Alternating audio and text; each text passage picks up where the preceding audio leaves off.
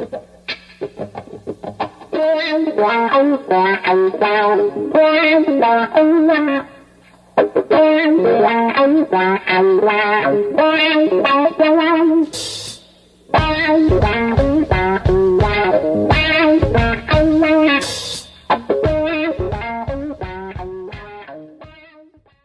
everyone, I'm Jason Scorse and welcome to another episode of Dispatch from the Zombie Apocalypse.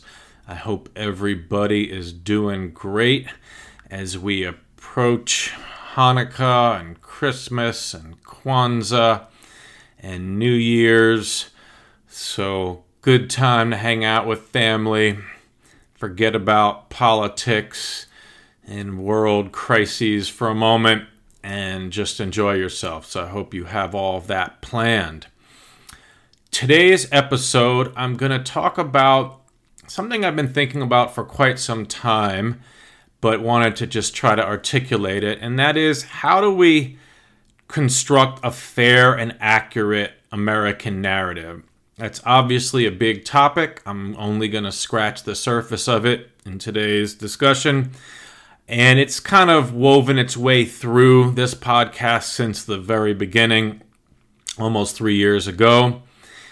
And what's prompted me to think about this is, in this day and age where we have, the real kind of outrageous conduct and incredible corruption and racism from the Trump administration, and that's really infected pretty much the entire Republican Party at this point.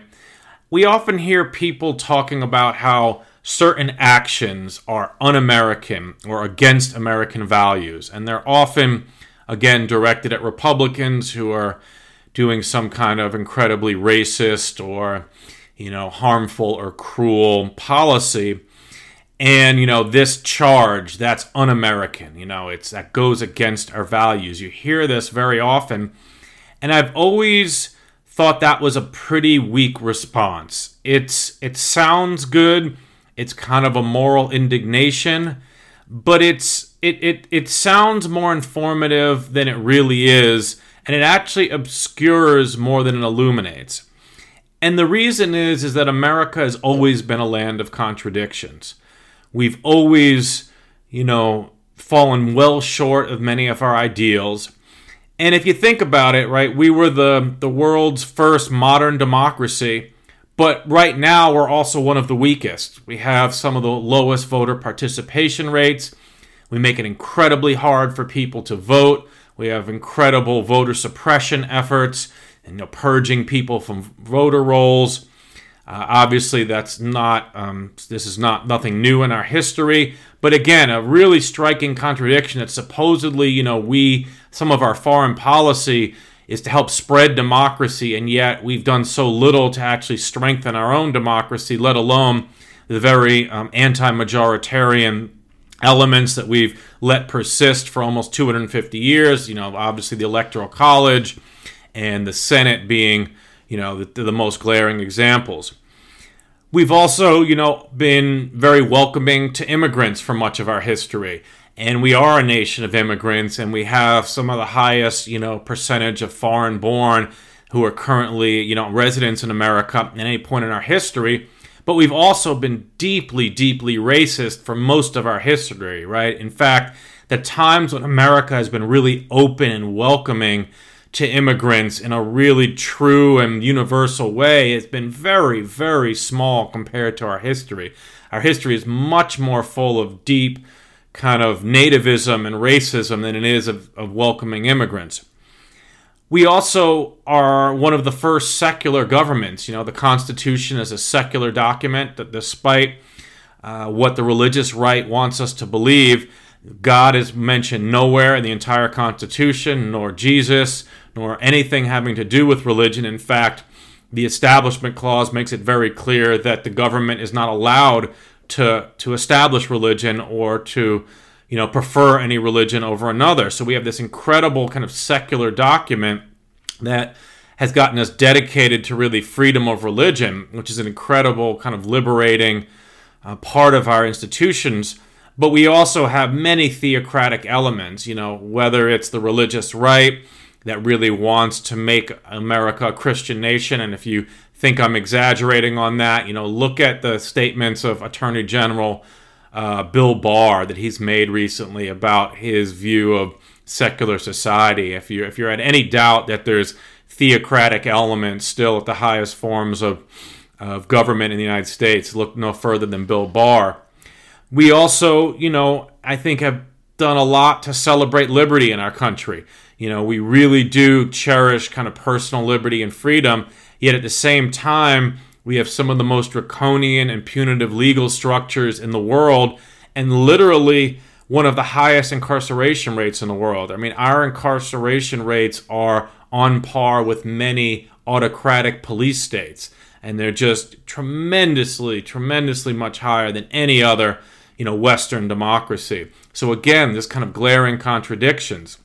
And so, I ask myself, with all these contradictions, oftentimes people go into two different camps, right? It's just, love it or leave it, the flag waving, kind of real jingoistic Americanism, which is you see mostly on the right. It's not exclusive on the right, but mostly on the right. And that's incredibly empty and vacuous and, laced with kind of racism and just a denial of history, a denial of facts, denial of truth. And so we definitely don't want to go there. But then oftentimes we have the other side, which is kind of a real kind of animosity to and kind of almost a distaste and, a shame of American policy and Americanism and American culture. Sometimes, it's concentrated on the left. I would say that that's accurate. And that seems to be a bridge too far, too, because despite all of our, weaknesses and not living up to our ideals, we certainly, I don't think, should be characterized quite that darkly and that badly, especially relative to other societies. And so that's a little too far. And so the question still remains, what's the fair and accurate narrative? How should we describe ourselves in ways that aren't overly simplistic, but they're true, that really ring true and sincere? And this is tough because I really think part of the reason America has not progressed as rapidly as it should have and as we hope it will is because we just don't have an accurate way of viewing ourselves, and it's very hard for us to move forward when we don't even, can't even reconcile all of these contradictions. So after the break, I'm going to try to throw out some thoughts here of how we do this, and then in the anecdotes, I'm going to talk about in this time of giving some organizations that I highly recommend that are going to help get America back on track. Well, there's a black man with a black cat living in a black neighborhood. He's got an interstate running through his front yard. He thinks he's got it so good.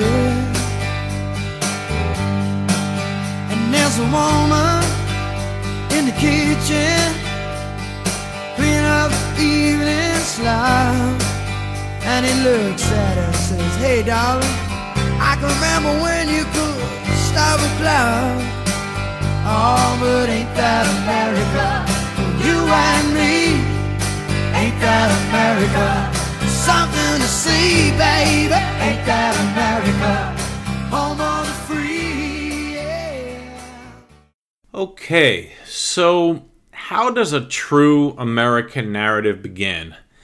This is a tough question, and, might as well begin at the beginning and to think about our origin story when we were fighting independence from the British. And if you think about this, we were fighting one form of oppression. One we can, talk about and discuss probably ad nauseum, how oppressive was the British monarchy and was it a real legitimate kind of revolution? But I think the weight of the evidence says that at that moment in time, the monarchy was pretty corrupt and oppressive, and there was a good case for breaking away from Britain and forging, on our own. And so that is really the story, right? The Revolutionary War, the kind of freedom fighter, the fighting for independence. And so I think that is a true narrative. America was, steeped in this and was forged in a fight for independence. But at the same time, as we were fighting for independence from one, monarchy, we were oppressing and destroying other cultures at the same time. We were obviously, well on our way of oppressing and killing Native American tribes. And slavery was, well on its way to accelerating and then peaking, in the 1800s. So from the very, very first moment when we were fighting a fierce war of independence, we were at the same time oppressing others. And so this contradiction is really baked into the cake in the American psyche. And of course, this is in our Constitution, where we literally include Africans as 2/3 of human beings. We literally put a kind of hierarchy of humanity into our founding document, and then nothing more, you could have no stronger case to say that we were really forging a kind of a humanitarian contradiction at the very moment that our nation was being born. And this continued as we began our democratic experiment. We enslaved a huge portion of our population that grew for many decades. And at the same time, we also denied the franchise to women. Now, there were, very few parts of the world where women had an equal say in governance and leadership. But to really make it that direct that women had no share of our, democratic system in terms of voting until the 20th century. I mean, think of that. It was more than, half of our history, women were not allowed to vote. And so again, this kind of deep contradiction that we were for democracy and yet really excluding a huge portion of our population from it. Now, the men who developed our governing institutions were radical in many ways. They were, they were revolutionary, and the Constitution was the first, modern world, and it, came from incredibly deep thought, the balance of powers, the kind of different ways the institutions were structured so that none would have more power than the others, and could really forge a kind of a governing coalition that would be workable and has withstood the test of time for good or for ill, and for both. These last couple centuries is quite impressive. But in many ways, they were also very conservative and timid. There were many people arguing against slavery at the time the Constitution was written. It is not like, it had to be another 100 years before there was a large-scale movement against slavery. The Founding Fathers, many of them were conflicted, and they knew it was wrong. And in fact, they knew that there was going to be trouble ahead because of the contradictions built into, a nation that strived for freedom and yet enslaved a huge portion of its populace. So, I think we should give credit to the Founding Fathers for the really deep intellectual work they did. But I don't think we should revere them, as heroes or saints or anything of that nature, but just as, deeply committed individuals to an intellectual project, a governing project that had a lot of promise. They certainly left a mark of aspiration and freedom, especially in the Declaration of Independence, with its all men are created equal and the cause of liberty and the pursuit of happiness. This has been a tremendous guiding light to Americans, and in fact, to many Americans who these ideals have not been, truly lived up to. So the Declaration of Independence has inspired many marginalized groups in America to actually strive for justice and true equality, because they see that those sentiments are baked into the fabric, right? So that's the kind of somewhat unique and perhaps genius of the American system, that there was enough aspirational, inspirational language and intent in our documents that it kind of paved the way and provided the seeds for people to pick up that torch and try to really expand it into a true, equal, and just society. Now, it's also important to remember that America has not always progressed. It has not been a linear uphill climb to, a greater sphere of justice and morality. The Civil War is obviously the most glaring example, where we regressed and, killed hundreds of thousands of our own citizens, often family against family. But we've also experienced many periods where progress has retreated. And these often come after we have periods of progress. So there's very often a backlash against progress in America, and we get into dark times. And I don't think this age is any different in the sense that, we can argue about how much Obama achieved, but certainly, the first black president and, a proud black man serving 8 years of a very dignified administration really got the white supremacist and racist elements of this society really charged up to push us backwards.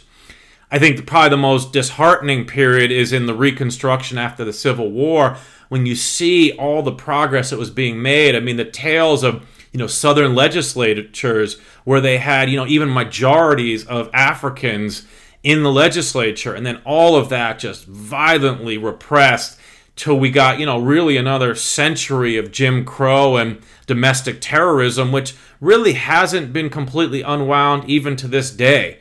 And so I think it's very important to realize that we don't often move forward, that we do go through dark periods, and certainly, obviously, we want to minimize those to whatever extent possible. Kind of taking a step back here, I think it's important also to realize we're a relatively young nation in the kind of on the historical scale, right? If you look at, many European nations that have been in some form or another for, many, many more centuries than us. And of course, if you go to China and you talk about, civilization that in some sense has been around for thousands of years, we're really in our infancy ideologically. And in some ways, it's not surprising that we have yet to live up to our promises because of how young we are. Now, we might never. America could dissolve, or, enough conflict and chaos could happen in the world that we never get to live up to those promises. But, we will see. There's many chapters to be written. I think it's also fair to say that we've had many great moments and achievements in our history, but I don't think it's fair to say that we've ever been a truly great society. I think the amount of oppression and injustice that we've perpetrated against large segments of our population pretty much continually, I don't think you can be a great society when you do that. I think you can have great leaders, great moments, great eras, achieve certain great things, whether it's defeating the Axis powers in World War II, or sending, a man to the moon. There are awesome, great things in America, but I don't think we can ever claim to be a truly great nation until many metrics of kind of equality and justice are much improved. And so the last couple points I just want to make that I think, speak a lot to the current moment are, there's always been a streak, if you read American literature and American history, a pretty influential streak of kind of the get-rich-quick, the con man, the snake oil salesman, that has always kind of been prevalent in the American psyche, right? Maybe it comes from the frontier mentality and the gold rush and the get rich quick and go, stake your claim. We often seek the flash and the quickness over kind of the longer term and the substance. And we don't do nuance very well. And, the Trump era is obviously a clear indication that strain of Americanism is still very strong in our culture. We are also, whether we like to admit it or not, we are a very militaristic society and pretty violent if you look at kind of rates of domestic violence, gun violence, and then, of course, war. And I would argue that our militarism is more out of insecurity than true strength. If you look at many of the wars we've fought, particularly in the modern era, they were really done out of insecurity, right? We didn't think that, Vietnam could become its own nation state, that it would succumb to communism and threaten the rest of Asia. I think that was a horrible misreading of history, and we just couldn't grapple with that. We had we wanted to just go crush it and fight it militarily. If you look, obviously, at the Afghanistan and Iraq wars, coming out of this sense of, kind of humiliation of being attacked in our homeland and just lashing out and just doing incredible damage to the world and ourselves because we just couldn't think rationally. It was this insecurity that drove us to these wars. And oftentimes it seems like we're much more apt to expend blood and treasure, and send more blood and treasure after, increasingly after bad, just to do that rather than to admit defeat. That will just prolong wars and wars. I mean, think about, we've been in Afghanistan now for, almost 2 decades. And we rather just keep pouring the blood and treasure in than just admit defeat. And again, I think that's an insecurity. I don't think that's a maturity. Maybe it's because of, again, our relative infancy as a kind of culture and a society. Clearly, the military-industrial complex plays on these weaknesses. And they are extracting an ever greater share of our national treasure because of this militarism streak, which I think we really must confront if we're ever going to become a great society. Because societies that spend this much on military when there's so many domestic needs, I don't think can ever claim to greatness. And right now, I mean, it's just grotesque. The military budget right now is at the peak of the Iraq War. If you add up all of it, it's over $1 trillion, and it just, when we have nobody threatening us really. I mean, again, most of this is police intelligence actions. There are no states threatening us. We have peaceful neighbors. So this money is just really down a rat hole. We also profess to hate socialism. A lot of our psyche is based on this war, this ideological war against communism. But ironically, our most popular social programs, Social Security and Medicare, are socialist in nature. So, to kind of wrap up this narrative of contradiction, overall, I think it's fair to say that we are a work in progress. We are a fluid and very dynamic society, so nothing is fixed. We can overcome our worst instincts, but only if we acknowledge our faults and acknowledge who we truly are. I think that's really one of the big stumbling blocks, is just not acknowledging who we really are and going for kind of simplistic bumper sticker, and instead of really examining our contradictions and trying to move forward and obviously minimize the negative and really emphasize the positive, because I do think there's incredible positivity in America, and if we can only strengthen that, I think one day we can truly be a great nation. So after the break, I'll come back with some anecdotes, and then we'll call it a day.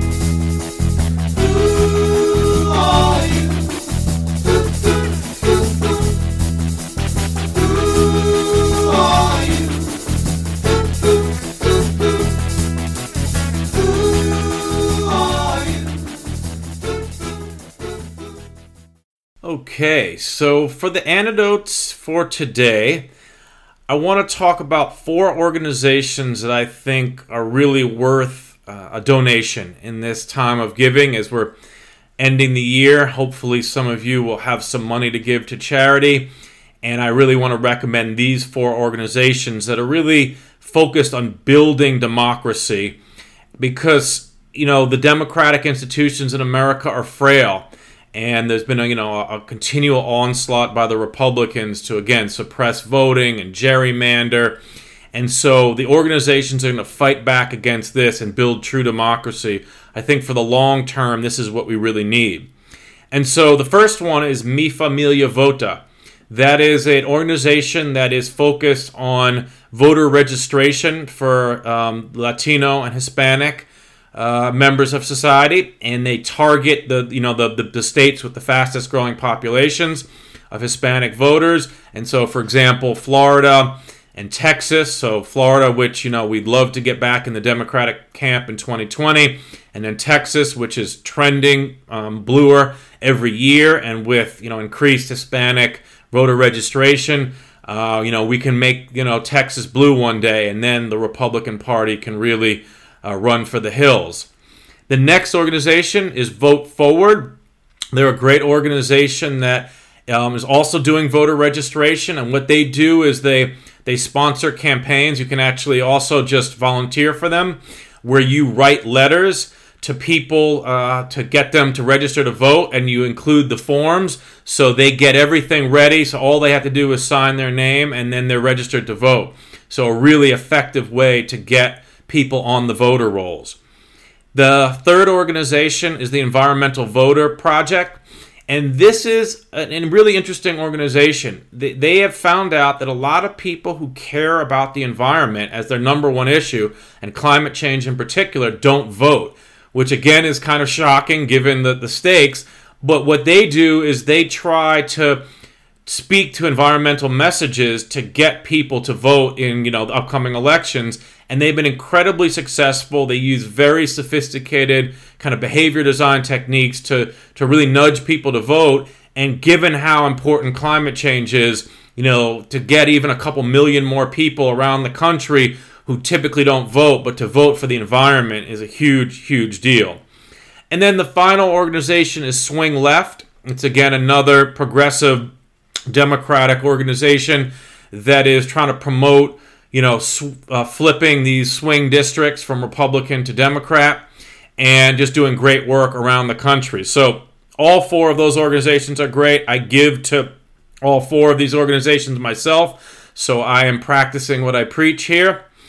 I also want to just give a shout that if you're in a state that has horrible gerrymandering and voter suppression, most likely you're in a state that's a Republican-controlled state, because most Democratic-controlled states do not have these type of policies. But if you are in a Texas, if you're in a Wisconsin, if you're in a North Carolina, call your state representatives and find out how you can get involved, whether it's through ballot initiatives or state legislation, to have fair redistricting and get rid of gerrymandering, to increase voter participation in either same-day registration or vote by mail, or increase the number of polling places or early voting. There's all kinds of initiatives at the state level that you can get involved with. I live in California, where we have really good voting laws, so locally I can't do that much in my state because we're already pretty good on that score. And finally, as we're kind of wrapping up the dispatch here for the holiday season, America definitely needs some more gratitude. We are our own worst enemy, right? It's our own internal fights. There is no external enemy that is going to defeat America. We are always our own worst enemy through our internal, politics and our division. And I'm really hoping we can unite and come together and really build a truly great America. I hope to live to see that. And so with that, everybody, let's make America grateful again. Have a happy, holiday season. Merry Christmas. Happy Hanukkah. Happy Kwanzaa. And I'll be back on December 31st to talk about a little preview for what I think is in store for 2020. So with that, everybody, if you're enjoying the podcast, please subscribe on Apple Podcasts, iTunes, or Stitcher. Rate it, share it with your family, friends, and colleagues. And with that, everybody, be well. Take care.